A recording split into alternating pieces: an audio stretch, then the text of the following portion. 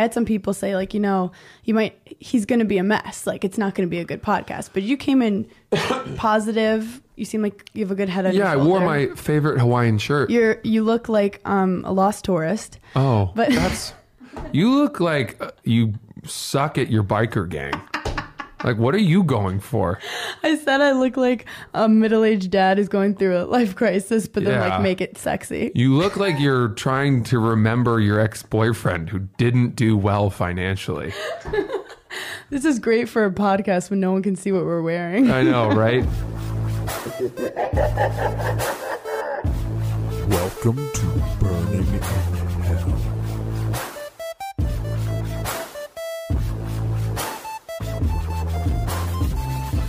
Okay, so I just want to preface this podcast. Have we started? Has this begun? I didn't want to warn you because we're in hell and the devil doesn't have time to warn you about things. Heavens to Betsy. My name is Hannah Burner and welcome to another controversial episode of Burning in Hell. I'm an innocent bystander. I got fired from Betches back in the day for something pretty stupid. It involved a ring light. I don't know what that is. It's a millennial thing. It's like a round light that girls use to have good lighting. Oh, that doesn't sound particularly evil. What do you? Can I hear that story? Perhaps you've told it. I feel like you're turning this onto me immediately. I mean, this is your podcast. He's smart. He went to Harvard. Okay, so I have Francis Ellis on the podcast today. Thank you. I just want to say, when I say I'm innocent, I mean I'm not a follower of Barstool. But then I've met Ellis Schnitt. I've met Kate Mannion. They both were amazing on this podcast. Mm-hmm. And I reached out to one of my home dogs. And I was like, I want to have one of the guys from Barstool on. What guy do you think would best be for my podcast? And he immediately goes, this guy Francis. He played sports. He went to Harvard, so he's not that dumb. And he is a stand-up in his own right. And I think you guys would hit it off. And I was like, done. So I DM Francis. And he immediately responds so kindly, says, I know who you are. I'm funny. It's funny that we haven't crossed paths before. And I was like, let's do this. We book it for Monday. Then I'm hungover as shit in the Hamptons, and I have Francis texting me. I'm like, what does this dude want? We set it up. We're all ready to go. What do you need from me? I didn't need anything. You didn't? I needed to let you know I don't work for Barstool anymore. Did you first say that you're off on Monday? I don't know that. No, I think I told you immediately that I had said that before. I was like, scheduling wise, we can do this anytime on Monday now because we don't have work on Monday. And it turns out I don't have work ever again. I mean, we could do this anytime, any day. So why don't you kind of explain on your end what happened? So I worked for Barstool for 2.5 years. And on Friday, I was fired because I wrote a blog about a young woman who had gone missing for a week in Utah, and her name was Mackenzie Lewick. And it was a pretty big story that had a lot of developments. And I wrote this blog because as I read, Friday was the first time that I'd actually read about her.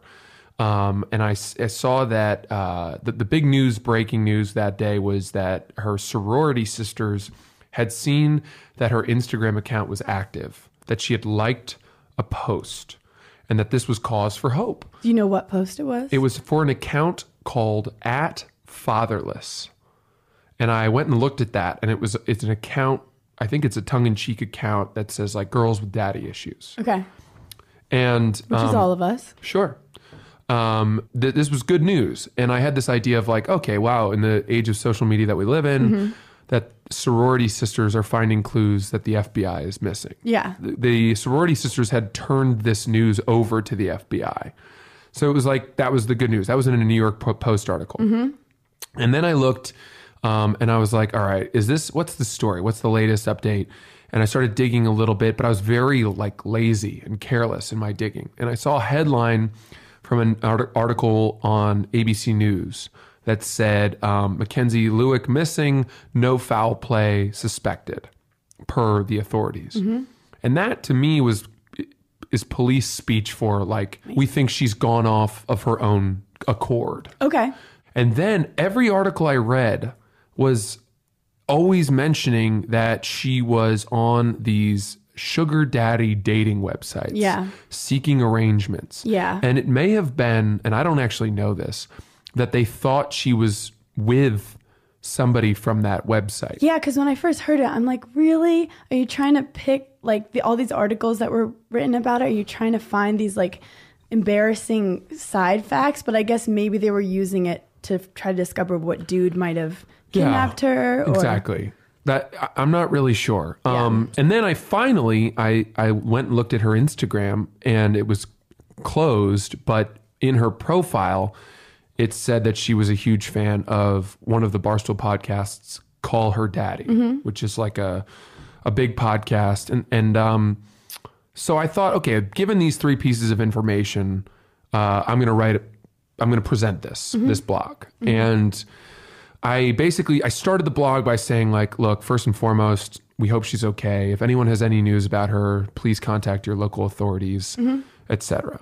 And then I was like, her sorority sisters found the Instagram activity, and hopefully that's a good sign. And what was the activity? Well, let's see the account she liked. And I posted a couple of the posts from that account. And I was like, it's a hodgepodge of like pro-feminist stuff, messages, but also some like thirst trappy photos. And I included a couple of those with some like offhand remarks about like, look, here's a girl filling up her automobile with fuel in a scandalous way, and whatever. None of that had any bearing on Mackenzie Lewick. Yeah. And then I wrote in the end some offhand remark. I was like, and finally, she's a fan of Call Her Daddy. Let's hope that the girls can send her some merch when all of this turns out okay. Thoughts and prayers, period. And I blogged it and I posted it. And, I write like, I don't know, 4 blogs a day. I was about to say, what's your blogging process? Yeah. Are you contractually obligated to write 4 or 5 a day? Not really. There's no quota necessarily, but I am a writer and I've been writing for a while, and, or I was at Barstool, and I don't submit to an editor in chief or an editor because I was a senior blogger, and How do you become a senior blogger at Barstool? I think it's just like, have you demonstrated that you're a good enough writer? And you have high engagement on it. Yeah, but also like, are you at a risk of posting like stuff that needs to be sanctioned? Okay. Or overseen? So you, for 2 years, have you ever gotten in trouble with your editor before? In the first year that I was working there, I had to submit all my blogs to an editor. And some of those he'd be like, nope, you can't, that's not going to go. Why? Just subject matter, or like, it was too dark, or maybe off brand. I don't know if I would say off brand, just like he had a very good sense of like what would be, will do well. What would like get us in trouble. Oh, okay. So he was like the censor guy. But it's a thin line, because to get good reactions, you guys want to have strong opinions. Right. Yeah. And I was always a comedian there who wanted to push the envelope. Yeah. I found humor on the edge. Yes. And that's how I am as a stand-up. And people aren't going to Barstool for their news. They're going for like the funny opinions on the news. Yeah, fair. But I mean, look, I'll just say this. Like, Barstool is always trying to be funny and humorous. And what I had chosen as subject matter simply was not funny at all. And in that sense, it was off-brand. And what I had written as a topic choice was something that I don't think anyone else at the company would have chosen. So do you think that if the girl wasn't found, passed away, it would have been cool? I don't think I would have gotten in as much trouble necessarily, but I still think that they would have been like, dude, what are you doing here? So it's hard to know. Do you think it's kind of a culture? There is a little bit of a culture of online bullying that's easy when you're like have a little bit of power to make a joke at someone and people laugh. I mean, bullying and joking is like very close. Sure. And I feel like you were kind of just making fun of the girl. But then the girl died, and then it wasn't that funny. I have to say, I was not trying to make fun of her. That wasn't my goal. And I think my idea, I don't think I was really trying to make fun of anyone. I think my thought was it was relevant to our audience based on the Call Her Daddy connection. I thought that people would, I don't know. I really don't know what I was thinking. Honestly, like I don't have a great answer for why I would ever have chosen this piece to talk about. It was like 11 a.m. on a Friday right before the 4th of July. Yeah. And I was struggling to find any stories to write about. And I always get anxious. I did get anxious at Barstool when I hadn't written anything before noon, because I knew it was my job to write, and I wanted to make sure I had shown that I came to work that day. So even though you were one of the top personalities at Barstool, you still put a lot of pressure on yourself. Like, you feel like it's a competitive environment to constantly be writing the funniest shit and performing the funniest stuff. Sure. And, I don't know if I would say I was one of the top personalities, but I would say I felt always a professional, requirement to put out content every day, right? So I had my radio show on Sirius, Barstool Breakfast, and we did that on Friday morning. And then I came out of the studio and I was looking for stories, and we have so many writers that a lot of the stories I would have wanted to write about had been taken already. And so I saw this one and I thought, okay, that's fair. I wrote my blog, I hit publish, and it's very important to note that when I wrote the blog, she was a missing person for whom there were hopeful signs. That was my impression. Yep. That she was a missing person, that a lot of news outlets were kind of hinting that she was not missing for bad reasons. Within an hour of me posting the blog, they had named a suspect. And then they were digging in his backyard, and it started to look really, really bad. Yeah. And that was when I took the blog down. Yep. And after that, very quickly, when you heard that she had passed away, did you immediately realize that's when I knew you could be in bad trouble? I think it started to, I knew when they said they had named a suspect. I think I knew when that was the case. Did you think you could lose your job? To be honest with you, I thought that almost every day that I worked there, I thought I was going to lose my job. And that was just me. I'm like an extremely anxious person. Okay. I always thought that I wasn't doing well enough, or that. It's funny because I was like, I think you're one of the top personalities. I just talk with my friends and they're like, yeah, Francis is really well respected for his comedy. Yeah, I appreciate that. But it's interesting to see how sometimes anxiety makes you do things that aren't necessarily in character. For listeners, I'm just talking in general. This is burning in hell. This is people who are going through hard times. And, you even said to me, it was lazy. And the reason it's probably lazy was because you weren't really caring about the content. You just wanted something to come out that was funny, and you wanted the result. It wasn't you weren't enjoying the process of writing a well-done comedy article. Yeah, look, I mean, this is the important thing. I didn't think it was funny. I didn't think what I had written was funny.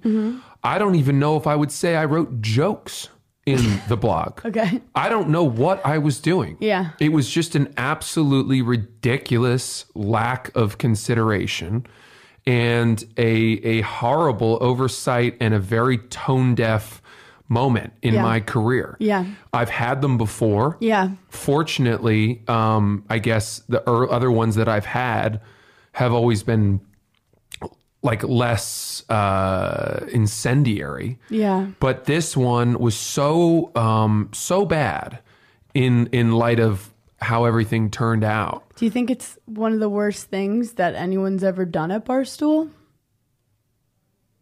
I don't know.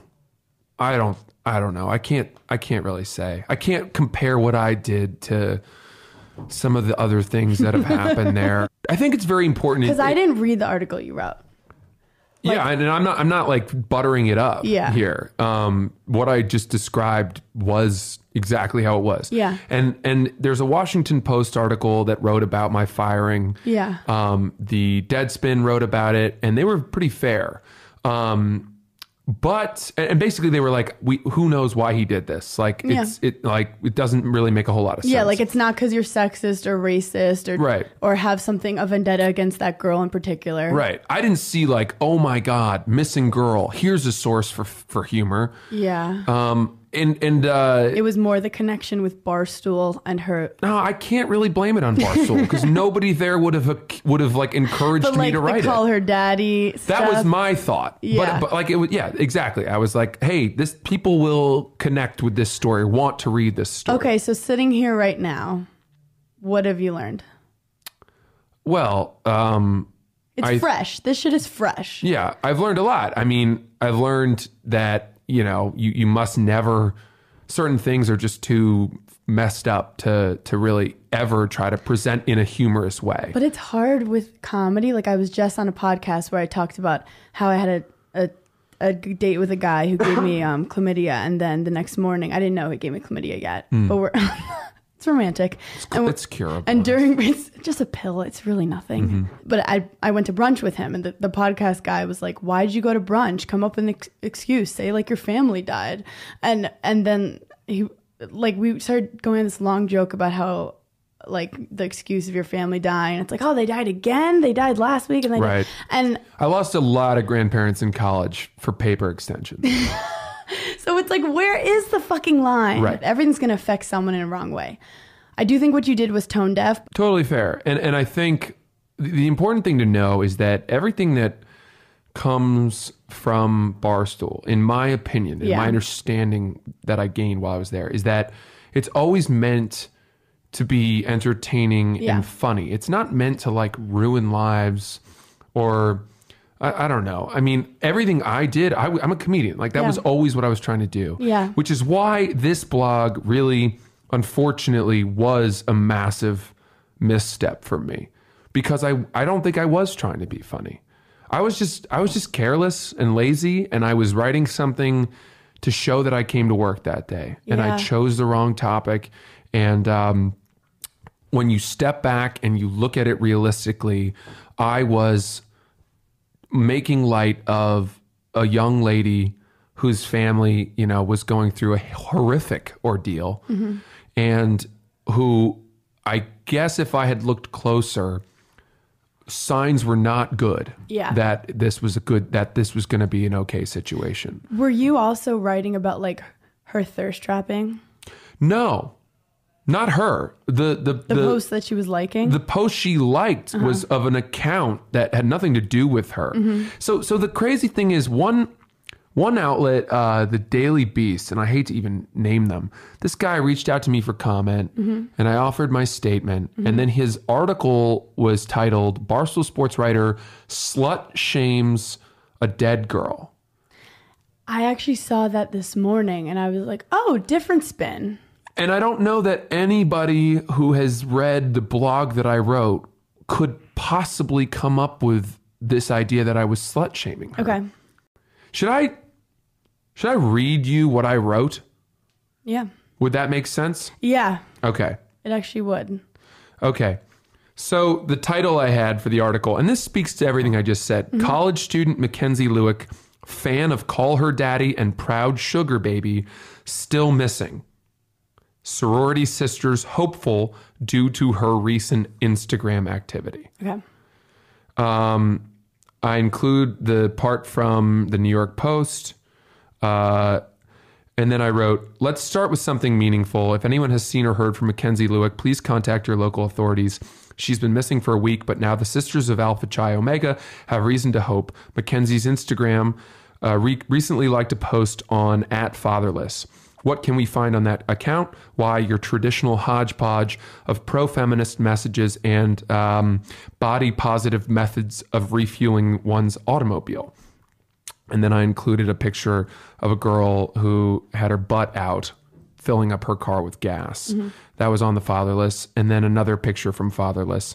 Oh, also, surefire ways to summon helicopter rescues in the mountains. And there was a lady up in the snowy mountains, like with her butt out.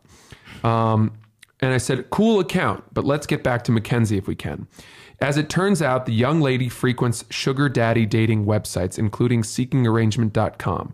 Initially, the police said they did not suspect that foul play was involved, which is good news. But now they're saying no comment to the foul play question, and they're digging around in her neighbor's backyard, and it wasn't looking good until the Instagram like popped up, which, thank God, was seen immediately by our sisters at Alpha Chi Omega. We won't break out the bubbly quite yet, but it's nice to have a glimmer of hope in this otherwise horrific ordeal. I did some more digging myself. Here are some things I found. And I included this like interview that a private investigator gave. And I said, what the fuck was up with that private investigator? I quoted him. He said, I actually met Mackenzie 3 or 4 weeks ago at a bar having a drink with a friend.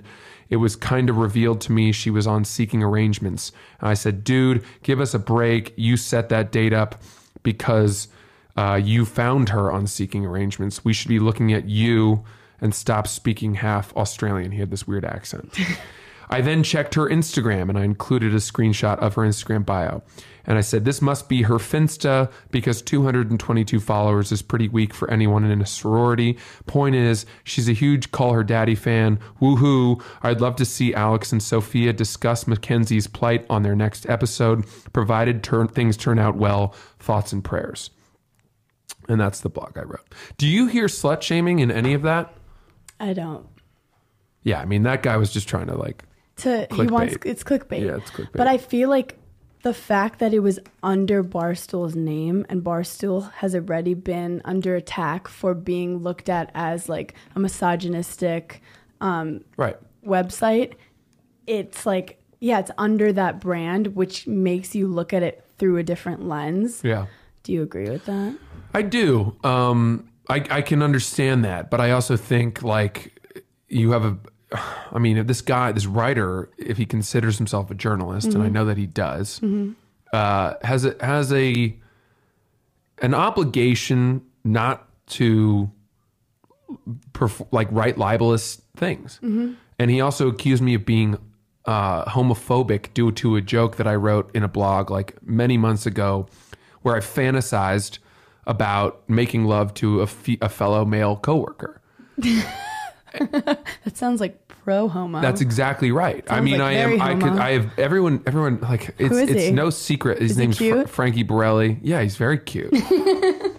and everyone knows like that I'm an incredibly outspoken LGBTQ I literally ally. told my friend, I was like, I wanted someone on my podcast who would be very open and like not full of shit. Right. Is what I wanted. Yeah, and then that writer also wrote, he was like, and then he had also, Francis also at one point wrote a long article trying to paint himself as an outraged leftist in defending Christine Blasey Ford during the Kavanaugh trial. And that's true, but I was 100% sincere, and everybody knew that. And well, now that your name is being talked about in this way, people are going to start digging a little and trying to have their own opinions on you, which is kind of similar to what happened with the girl. Her name is out there. People are digging and writing their opinions. But did Portnoy call you into his office? He was away, so he called me. Okay. This is funny. Yeah. As I was on the way to meet my girlfriend's parents. Shut the fuck up. And I was on a train. And he never calls me or anybody. And he called me and I was like, yep, I'm about to be fired. And he fired me, and he was very, he was nice about it. Yeah. He said, look, our hands are tied. Yeah. And he fired me. And he said, what you wrote just isn't what we're trying to do here. And I totally understood.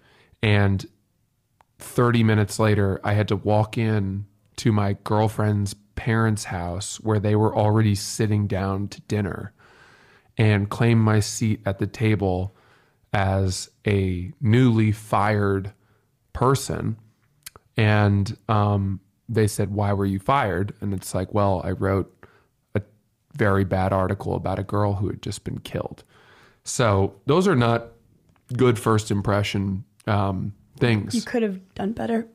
It really wasn't good. They didn't want to pass me the fish. Shut up. They didn't want to feed me. What did they say? They were all right about it. I mean, look, I was able What was going on? Right now you're carrying yourself very well. I had some people say like, he's going to be a mess. Like it's not going to be a good podcast, but you came in positive. You seem like you have a good head on your shoulder. I wore my favorite Hawaiian shirt. You look like a lost tourist. Oh, but you look like you suck at your biker gang. Like, what are you going for?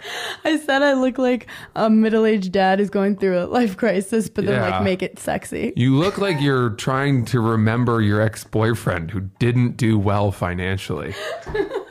This is great for a podcast when no one can see what we're wearing. I know, right? If you're not, Hannah's wearing a Harley Davidson midriff cut off pajama shirt. Because I have to assert my dominance over you. Oh, okay. I know what Harley Davidsons are. You do? Never touched one, but goes well with my eyes. The orange brings out the brightness in my brown eyes. Don't overthink it. Huh.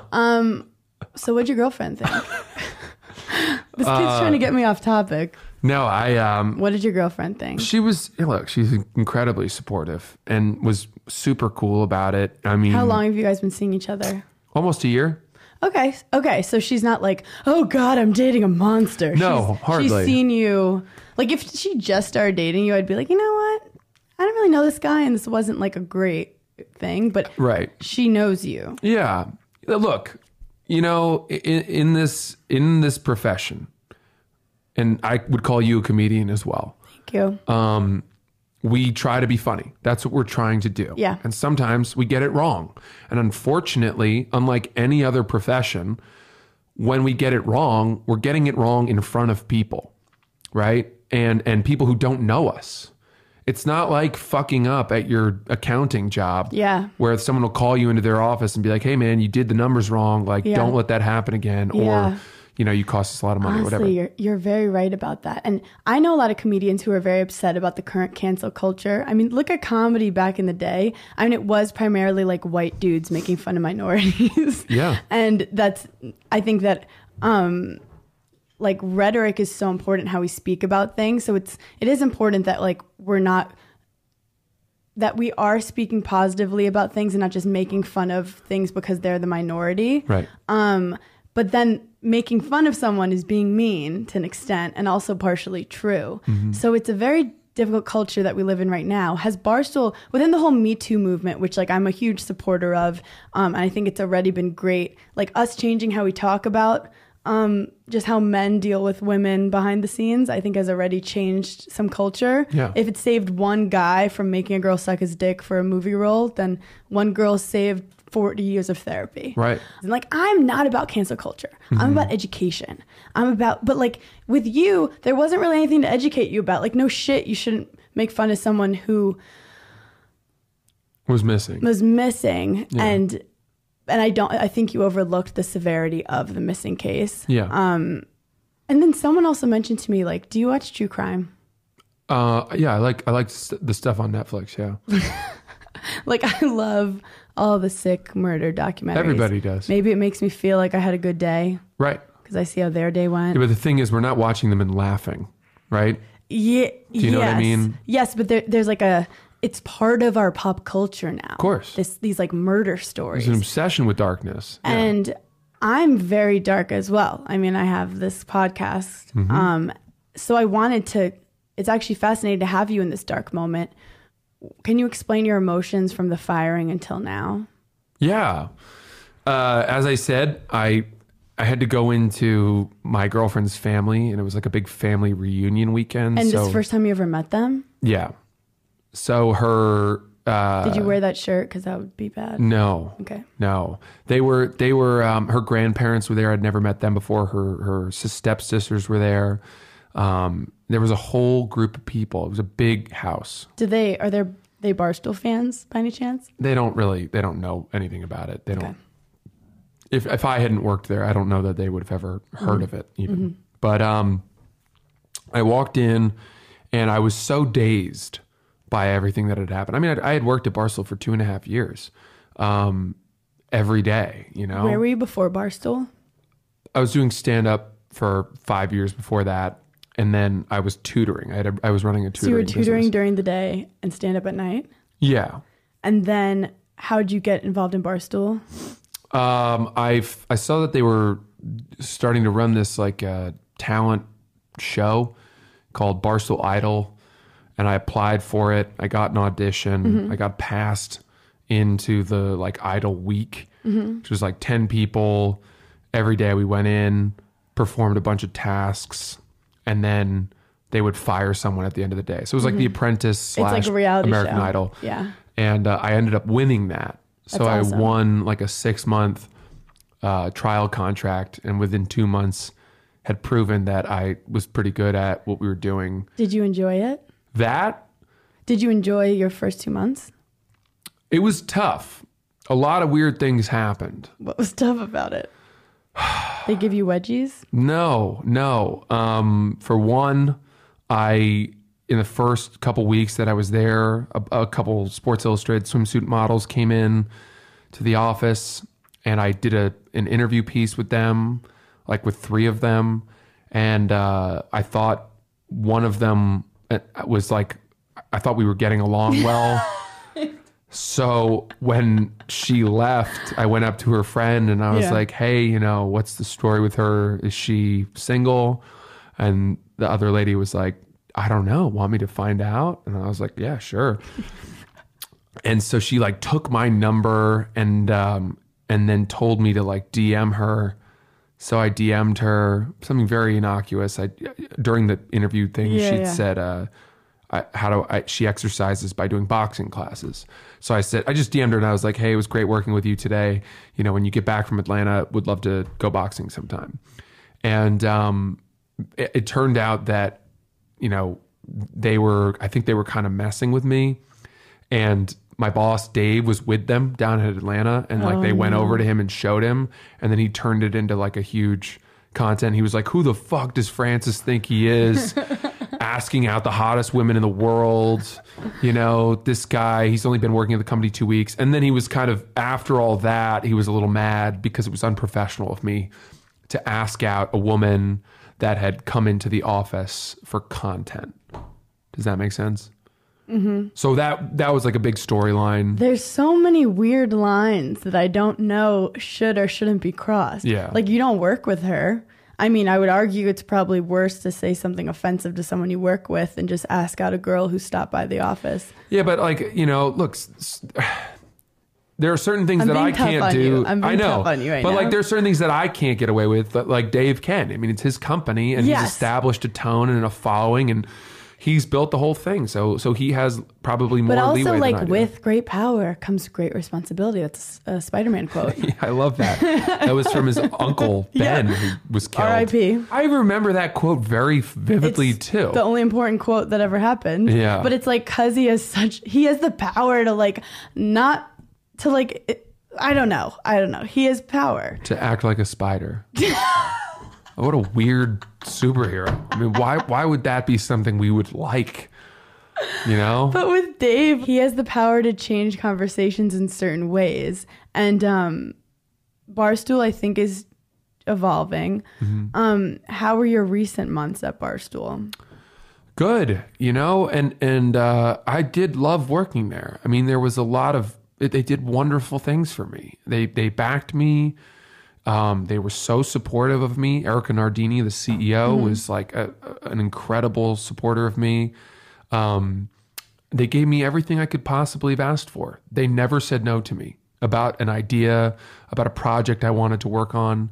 They built me, They turned me from a fucking Do you feel like you are anything without Barstool? It's what now? I think now maybe. Like, your handle doesn't have Barstool in it anymore. Yeah, but I didn't lose followers when I left. And I am excited to start building again on my own. So now when you create content and stuff, did they own anything? No, I'm not. So you're free? Yeah. I guess that's Is that the way to put it. scary for you? No, because I've been doing stand-up. I've been doing stand-up Besides just all like along. trying to come on my podcast all the time, what are you going to do now? Well, I was hoping we could play some tennis. and maybe golf. We had such a lighthearted beginning to this relationship. Do you feel like we've fallen off a cliff here? No. Well, Francis was like, I like your golf swing. And I'm like, oh, it's so nice of him. Yeah. And then you complimented my tennis swing. And then I was like, he's trying to fuck me. Oh, gosh. No. Well, I mean, I have a lovely girlfriend whom I adore. Yes. Yes, I know. I really like playing sports with women. I love athletic women. I don't know why. It's just something that I prefer it over playing sports with men? No, I just like I like co-ed. I like co-ed sports. Like I love. I've always like, my mom was an athlete. She played tennis at Princeton. Oh my God! She was the first coach of women's tennis at Yale. Shut up. She was an All-American squash player at Princeton. When did she stop coaching at Yale? Probably in the 80s. Okay. She was doing her PhD there. Cool. And then my sister played lacrosse at Yale. So we come from a family of like great Sporty equality nerds. and Title Niners. Yes, hell yeah. I played tennis for my high school team, but it was in the Upper East Side and we only had a boys team. So Title IX made it possible that I played on the team. On the boys team? On the boys team. So I was part of some controversy. This was in high school? This was in high school. Some coaches were very upset that I was playing on the team. What school did you go to? Beacon. Yeah, I know Beacon. And then we ended up winning the public school athletic league championship, but then we had a singles and they were like, well, Hannah has to play with the girls. And then I felt so much pressure to beat out all the other girls to show like that I deserved to beat. But I got in trouble because I was 17 and like the New York Times, the Daily News were asking me and I was like, I want to play like a boy. And all these feminist blogs kind of came at me and they're like, what the fuck does that mean? Like, you need to support like playing like a girl and that we have to change how people think girls play. And I was like, holy shit, they're so right. I don't want to play like a guy. I want to play tennis the way it's supposed to be played, regardless of the gender. It's not a physical sport. It's a sick mental game. And I was playing tennis 6 days a week and I was playing against high school guy players who played like once every other week. If I lost to them, I would have, broken my racket over my knee. Uh-huh. So I grew up with a dad who was very supportive of women and sports and that kind of thing. But it's hard for me to date because like sports is such a big part of my life. And I want to be with a guy who has like at least 20 handicap or better in golf, which is difficult. I'm a 3. You're a 3? Shut up. 2.9. That's hot. Oh. It's hot. And then I want them to be able to like just hit a tennis ball. Like I don't need you to be like incredible. But then I've played guys who were like pretty good and then they get upset during matches. I'm like, we're in a date. We're having a date right now. You play sets though? No, I'll like be hitting and they're like just rally. cursing, chugging the racket. And I'm like, dude, this is so unattractive. Like, let's just have fun right now. If I peg you in the face, it's funny. There you go. You don't have to get upset about it. Well, that's abusive, but that's okay. That's great. See, that was like my sports rant. Yeah. Everyone knows in this podcast I have to mention tennis at least once or my brain explodes. Got it. What's your handicap in golf? Do you have a handicap? I'm 15. That's great.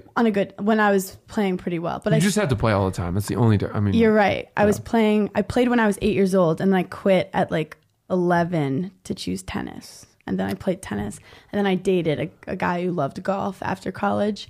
And he had me out on the links every weekend. Wow. Training. Where did you play? Like most of your my golf? family has a house in Shelter Island. Oh, that's nice. So that's where I like discovered tennis and discovered golf. Because everyone's like, you're from Brooklyn. Why are you so good at country club sports? And I'm like, because I hang out with my grandpa in the summer. And he's taught me how to be I'm going to be the sickest retired person. I'm going to be winning every league. Anyways, this is not even my prime. 70's gonna be my prime. There you go. You're trying to get me off topic. You're good. I'm just having a conversation. You're good. So I looked at your website because I'm like, who is this dude? He's throwing me all kinds of loops. Says you're a comedian, a heartthrob, and a simpleton. I don't know who wrote that. I know you wrote that. I did. Why would you say you're a heartthrob? Because most gingers not heartthrobs. Yeah, I know. I think I'm. You're a minority of the heartthrobs. I am. I'm. People tell me I'm attractive for a redhead, which is like, it's sort of like winning a gold medal at the Special Olympics. It's like, well, it's cool, but ultimately, not that great. I don't know. Do you have like blonde pubes or red pubes? Orange, yeah. But I keep it tight. You know, I don't like to let those leak too much. I think life is just a lot better for everyone who's involved with me. Is the rest of your family gingers too? Not really. No. I mean, sort of. Like much more strawberry blonde than I am. And I used to have way more red hair. Yeah, your hair, you're very strawberry blonde. It's very blonde How now. did it affect your life when South Park had the whole gingers have no soul thing? Well, when I was younger, that came out and everyone started saying that to me and being like, haha, like, fuck you. And I was like, yeah, I don't have a soul. I'll eat your newborn babies when you have one. yeah, people would try to bully me for it. And then I was like, I would just pick them up and throw them. Were you big? And I was huge. I've been this size, 6'3", like 210 pounds since I was 9. Wow. That's not true. But I was always bigger than everyone else. So it was astonishing to me that people tried to bully me all the time. And you also do like get good color. You're not completely pale. Right. Yeah. So at some point I learned to like own it and lean into it, and that quiets everyone. So did you get pussy? Heavens. What a foul way to pitch that question. Did you get pussy? I mean, you want to talk about like it's like you're talking about me like accumulating some commodity. No, I'm bringing power to the word pussy. Okay, so great, good. I did all right. You know, I think I did okay. Were you a nerd though? Like, are you a nerd? Are you a nerd? I was smart. Yeah, but I tried. Did you hard. like? Was your smartness like put forward first, or was it kind of like, yeah, I play sports, I'm a lacrosse guy, and I just happen to be smart, but I'm not going to brag about it? Or were you like, guys, guess who got an A in calculus again? No, I didn't brag about my academics. But you know, I always made sure to take. Where'd you grow up? Connecticut? Where are you Maine. from? Oh. Yeah, rural Maine. Freeport. Normally I would come up with something that I know about the place, but I don't know shit about Nobody Maine. knows I'm about such Maine. a dumb New Yorker. There's nobody from Maine. Maine. Very few people ever make it cold, out. isn't it? The winters are long. It's dark. Did you want to go to New York City? I hadn't thought about it. I don't even know how I got You do here. have a small town vibe to you. Do I? Yeah. That's like cute. You're the kind of guy that would walk on the subway and be like, good morning, everybody. Hi, everyone. I'm not here to ask for money. I'm doing fine. But I just wanted to make sure you knew. After Friday, I don't know. I mean, I'm here. This is on you. No, you're right. You're like the first stop. But this is the first stop. On the redemption tour. I do want to say, I'm excited to be the first on the redemption tour. And I do think you are obviously apologetic, but you also did say, if you don't want me on your podcast, I completely understand. Yeah, I wanted to give you an out. Yeah, and I was still a little drunk at the time, and I'm like, what is this dude talking about? But I do appreciate that, and I think it told me a little about you to show that like you were empathetic to the entire situation. How would you describe your humor overall? Well, I used to say that I really liked dark humor, but we may have to rebrand. Are you that dark? You're not so bad. You're not. Do you make like a lot of morbid jokes? I had I just did a special, by the way. Oh yeah, congratulations! Thank you. First ever special on Barstool. Yeah. Are they going to keep it up? I don't know. Oh, these are all the things that we're going to find out in the upcoming weeks. When Stay I tuned, talk to folks. HR. Yep. Oh fuck. I don't know if they'll keep it, but it's still up. Were you proud of it? Yeah. It was good. How long was it? I liked it. How long did I do? Yeah. Like 54, 53? Do you now, because it's out, have to like start over with your jokes? Yeah. But that's the model in comedy now. Yeah. And I always wanted that. I wanted to dump all that and start over. I think there's a mix between like comics who always come up with tons of new jokes. They never really like put the work in to make the certain jokes really good. Mm-hmm. Then there's the ones that just repeat too much and are too scared to come up with new jokes. Do you do stand-up? So I dated stand-up for a while. So I like watched so many shows. I listened to so many of his podcasts. And I think I was just kind of subconsciously a sponge because I was writing comedy videos for Betches. And I always loved writing. And I'm not afraid of the camera. But the point is things do happen for a reason. Yeah. Sure. Why are you so positive right now? You're pretty perky. Yeah, I had that honest Especially for a tea. Monday. I had like an organic peach tea, just a tad sweet. So I did a show at Gotham Comedy Club that was like put on by Carl Everett. Carl and Everett? Two different. Everett, excuse me. Everett. He does the heel.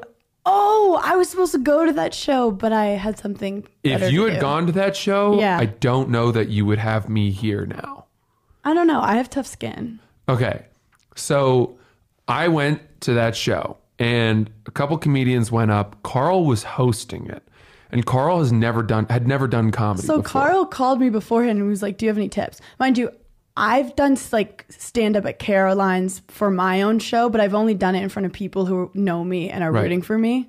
How many stand-up shows have you done? I've done my own Caroline show for 10 minutes in front of like 250 people. It's the only time I ever did stand up. Oh, okay. But I've done like shows where I tell stories and stuff, but the only time I like wrote something was my own show. But the place was packed. I mean, there were 300 people there. Wow. All fans of Summer House, I'm assuming.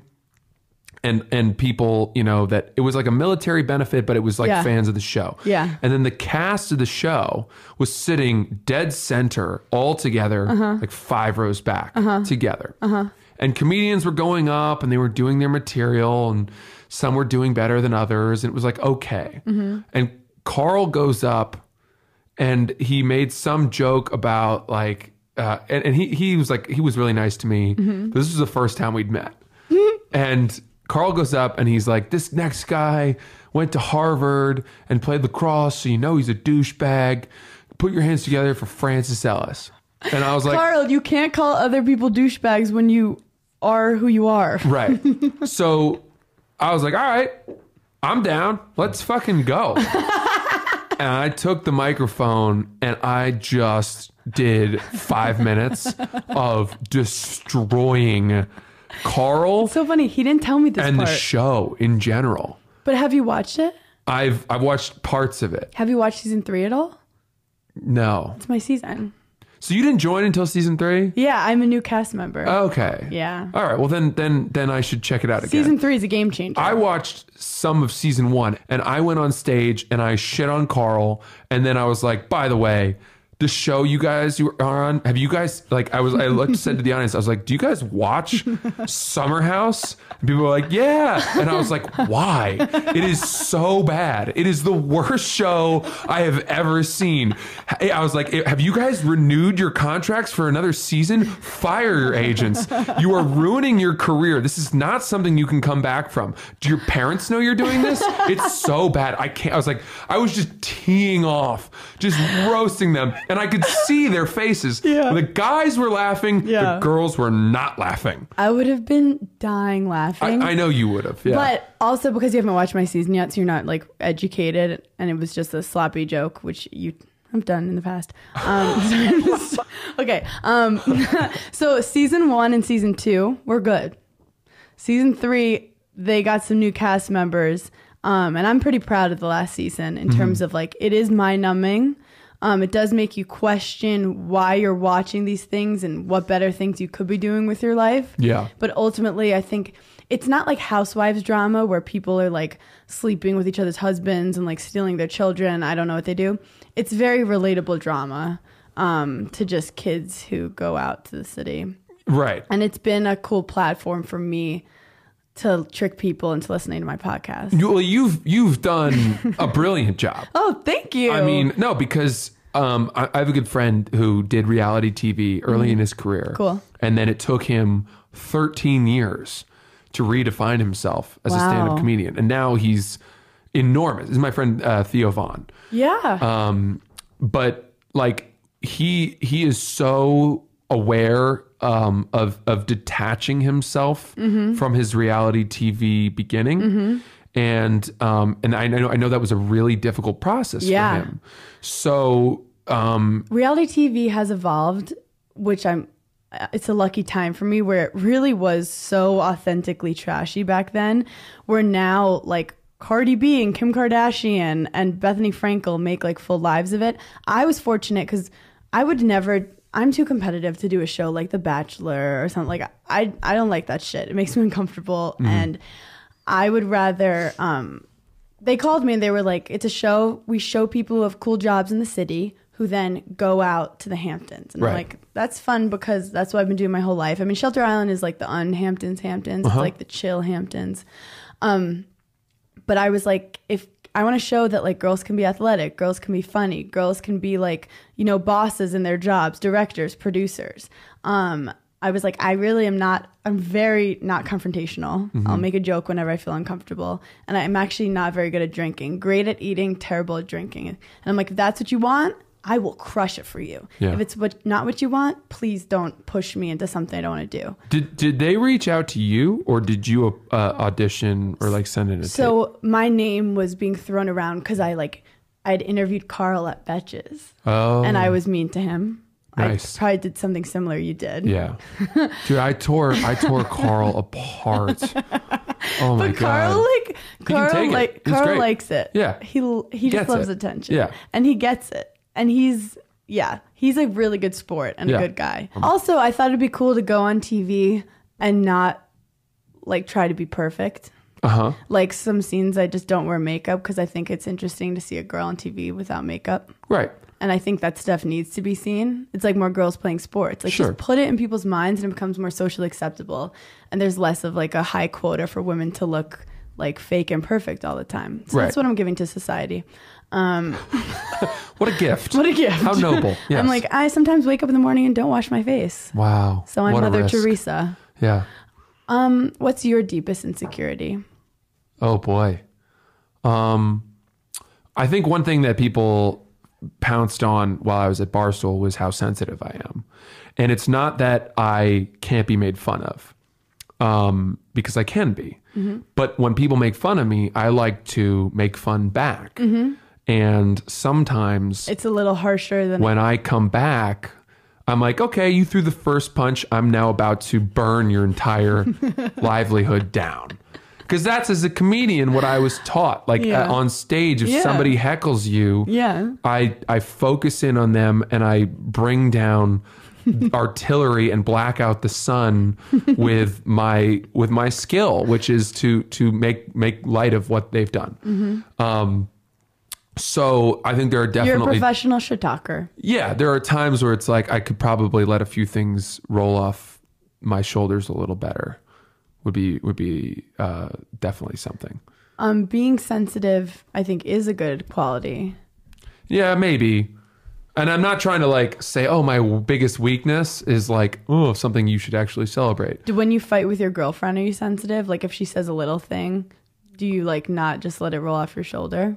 I hate to be this guy. We honestly really don't fight almost ever. And I think the reason is that she's just like the most relaxed person I've ever met. Because I had an ex I never fought with, but that was because I wanted to be like the perfect girlfriend. Because like if you have self-control, like he could do something annoying and you're just like, I'm going to consciously not address this. But then like 8 months in, I was like, if you fucking breathe in my direction, I will lose it. Right. So I do think it's healthy to have like banter and communication. Yeah. So you don't fight about anything. I mean, where's the passion? Where's the hate sex? We don't have hate sex. Do you have makeup sex? Yeah. We've had a couple fights. We have a thing that I've never had with anyone else where sometimes we'll be fighting and we'll start laughing. Oh. Like in the middle of it. I love that. We just start laughing. We're like, what are we? Why are we? I love that so much. Yeah. That happened once when I was trying to break up with a guy and we just started laughing. But it's like, I was like, I don't like you anymore. And he's like, no, you don't. And I'm like, yes, I fucking do. We started laughing. I'm like, this isn't helping. Did you stay together? No. Oh, so it isn't that funny, but he just didn't get it. Or like he wasn't letting me break up with him. And finally I was like, this is ridiculous. Right. And like, just because you break up with someone doesn't mean you don't enjoy them. Yeah, right. I just was like, I can't introduce you to my parents. You're a loser. Oh, no. You know? Yeah. You know. I do know. You know. I do know. What's your biggest fear? Probably getting canceled in this day and age. You know, I've committed so much to this life of being a comedian, being a performer. And we see it every day. Yeah. And it sort of happened to me on Friday. But I think, fortunately, we are evolving into a time where people are not, they're able to differentiate between mistakes. And on Friday, I wasn't sure. I thought that, people would say like, okay, what Harvey Weinstein did, what Louis C.K. did, what Aziz Ansari did, what Francis Ellis did, it's all shades of the same straight white male, shit, horribleness. And what I learned is that a lot of the internet and the outrage culture isn't as bad as I thought it was. People are giving me the benefit of the doubt. And a lot of people are like supporting me that I would not have thought would. The executive producer for Ellen DeGeneres' show tweeted his support of me. A very prominent writer at the New York Times, she kind of came to my defense and lauded my apology. And I think the overwhelming response has been like one of understanding. Not like, let it, who cares? It's more like, look, clearly you fucked up. Yeah. And you made a mistake and you shouldn't have done what you did. But we're not going to bar you from this industry. Yeah. We're not going to chase you out of town. Yeah. And I think it's important for me to remain contrite. I thought about whether I should like reach out to the family or like try to do something, but I didn't even want to bring it to their attention. Yeah, like you didn't even want it to be significant enough that it could have possibly hurt their feelings. Yeah, I didn't want to offend them. No. And I think one thing Portnoy did say at the end was like, the bigger story here is like, rest in peace to that girl. Right, of course. And like, we all feel that way. But you were involved in that, and cancel culture is real. It is. So I think for me, I've been very worried, that as a comedian who does live on the edge, that someone was going to take a surreptitious video clip from their cell phone of me working on a new joke at a comedy club that I was just working out, posted online out of context, and that would go viral and that would be the end of my comedy career. And I think what I've learned is that people aren't as vindictive. People aren't like, yeah, you've got rabid people who say like, men are the enemy or whatever. I don't know. Some people are, I think people that are extreme on either side are not helping. But I'm hopeful based on what has happened to me that things are not as hyper and hysterical as I had thought they were. Have you ever been fired before from a job? Yeah. Which jobs? I was a bartender. Why'd you get fired? I went to the beach one weekend and I went body surfing and I got a concussion diving into a wave. And I showed up to work the next day and I had no idea what was going on. And I just kept fucking up orders. Like I was putting in orders into the computer and like the wrong lunch was coming out. And they were like, dude, you're literally the worst bartender we've ever had. Like you can't work here anymore. So that I got fired for that. What else? It's like this guy went to Harvard and he can't even put in a menu item. I know. It was embarrassing. What else did I get fired from? I've been fired a few times. Does it hurt your ego? No, because all the jobs I was fired from were jobs that I knew weren't right for me. And it was sort of a process of elimination. Like the world was eliminating me towards what I should be doing. I like to say the universe, like there's a path for you and you could take any path, but the universe will keep kicking you back into the right place if you go the wrong way. Yeah. Do you think that right now this is where you're meant to be? Yeah, I think so. I think I'm hoping that I can say that like the best thing that ever happened to me was that I got hired by Barstool. And then the second best thing that ever happened to me was that I got fired by Barstool. That's exactly how I feel about Betches, because the best thing that ever happened was me getting hired from Betches. Right. And I don't think I would have had the balls or like known that I needed to leave. Yeah. Yeah. I don't think I would have ever left Barstool. And I don't know that I was like a great fit there. Why? As I said, I'm like a very sensitive person. Mm-hmm. I think the audience was really hard for me. A lot of people, I was a polarizing person there. You like were. I had a lot of really good fans, people who loved what I did.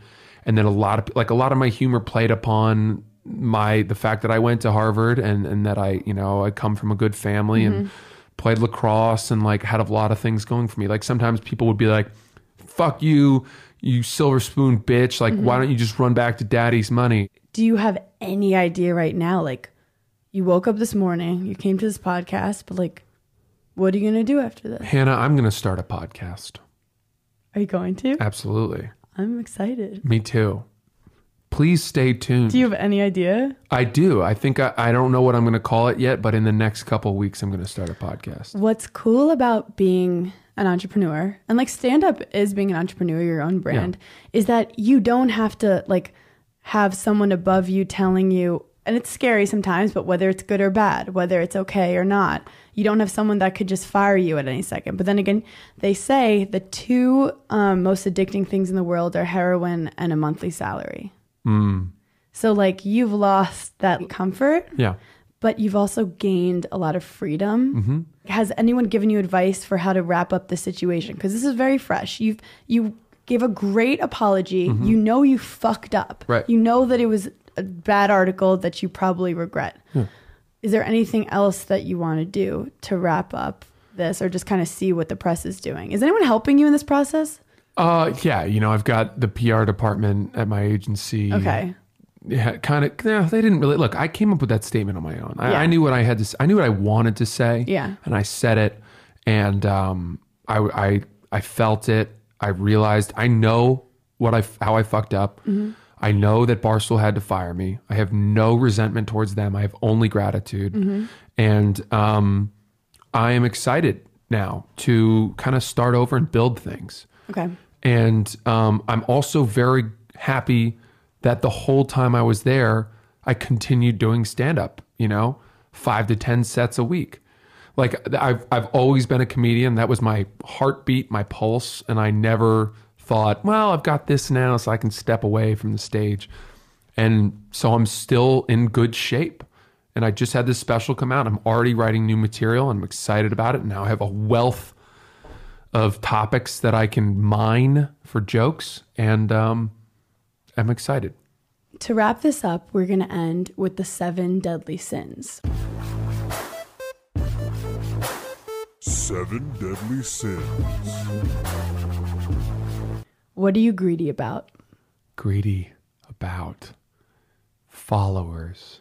Really? I love it when I get a lot of Instagram followers.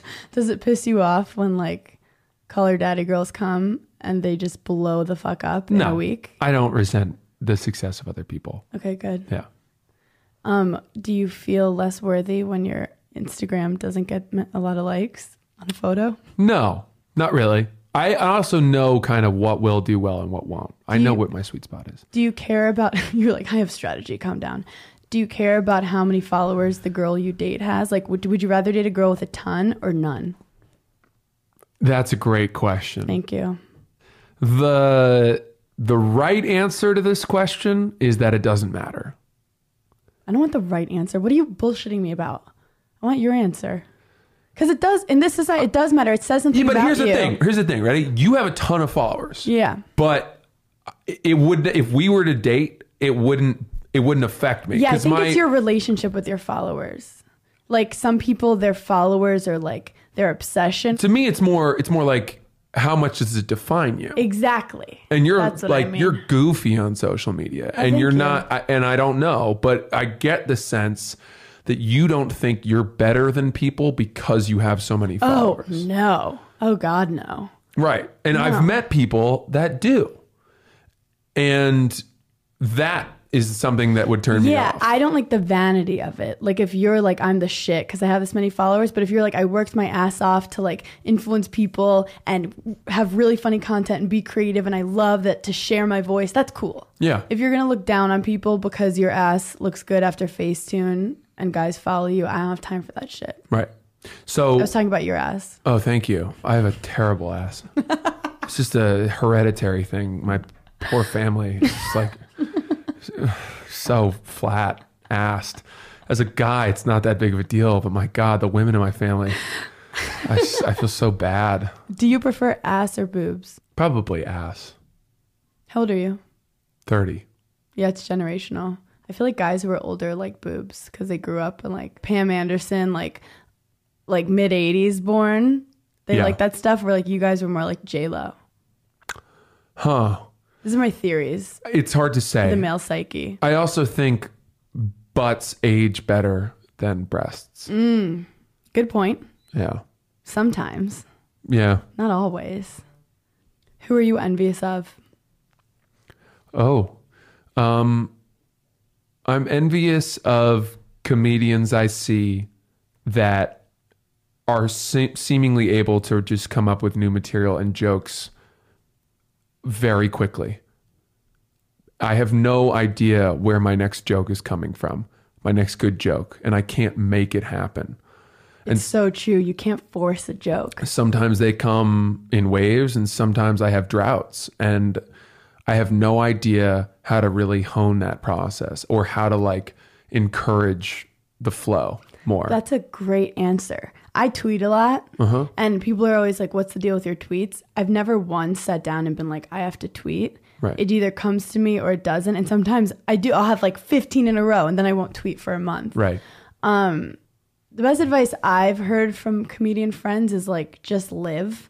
Like instead of just sitting home and thinking, like go out and do something. That's great. And observe. Yeah. And the more you observe and the more you're like stories will come and just this comes with depression too. Like if you're stuck in your own head, go out and live, go out and talk to people and that's all the like creativity and inspiration you need is kind of just living. Right. And also when you have a goal to come up with a joke, then like your brain kind of manifests like to look at things in a certain way. Right. What are you gluttonous about? I'm going to give you a fucking boring answer. I have a sweet tooth. And especially when I smoke marijuana, which I do almost every night. You do? Does it help you write? No. Some people are like, I'm an artist. No, I can't do anything high other than just like veg out and eat. What's your sweet of choice? Don't give me raspberries. All right. So let me tell you something. That's some boring shit. Hannah Burner, I'll tell you something. That's some simpleton main shit. I buy fruit in ridiculous quantities. Very expensive. Well, I'm sorry to hear that for you. I mean, talk to your dad.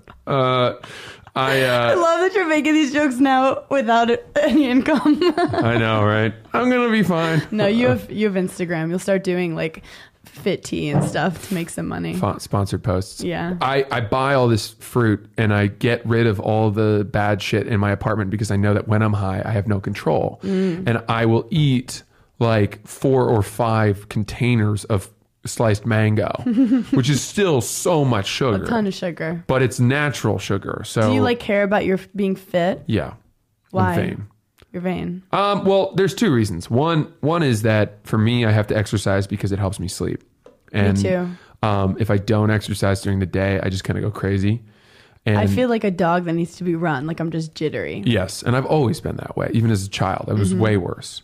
I just imagine you just bouncing around the house. Yeah. It's like, oh, damn it. He needs to go for a jog. But then I also have, I care about my body and how I look. It's good. Yeah, I can admit that.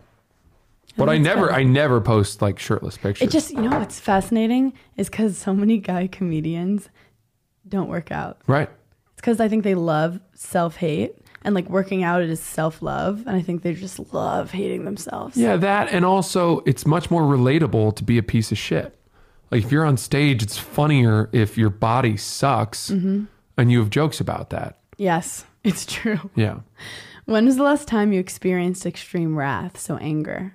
Oh, good question. Thursday. Maybe. I don't know. Was Thursday when the article came No, out? it was the day before. I don't know about, oh man, I wasn't that mad. I got in trouble on Tuesday too for not dressing up for this awards show. That was a sponsored thing we did. The company and my boss reamed me out. What did you wear? Just a t-shirt and jeans. I wasn't really aware that we were, like, I kind of missed the boat on that. Missed the email. Yeah. And then he also was like, you know, you're special. He said this like live in front of our audience. He was like, you're special. Only got 70 people to sign up for Barstool Gold. You know, you could have spent the money we spent on your special buying a suit to wear tonight. Damn, they go hard. Oh yeah. Into your emotions. He tries to that's part of the show. Yeah. Yeah. Brutal. When was the last time you were a sloth? Like a lazy person? Like a lazy piece of shit. But cute. Yeah. And furry. I don't know. Oh, so you're always hyped up? It's been years Do you drink since a lot of coffee? I only have 1 cup in the morning. It's been years since I was a piece of shit. A long time. You don't give yourself a day off to just cuddle with your girlfriend and watch Netflix? Yeah, occasionally. Yeah, sure. But I don't know about I feel like I need that every once in a while. Yeah. Because we run around so much. Well, the toughest thing with being entrepreneurial is you're the one that has to tell yourself to take a break. Uh-huh. Even though you feel the subconscious pressure that you're right. You're always a little behind. Right. Yeah. Just planting a seed in your head. I like it. Okay. Good. It'll grow into a beautiful flower one day. Let's hope. When was the last time you let your pride get in the way of something? This is a tough one. Oh, no, that's actually a very fair question. You're saying, so when did I put my pride aside? Or did my pride get in the way? Was that your question? Either or. Well, I think with all of this, I've had to Yeah. put my pride aside and I'm not able to say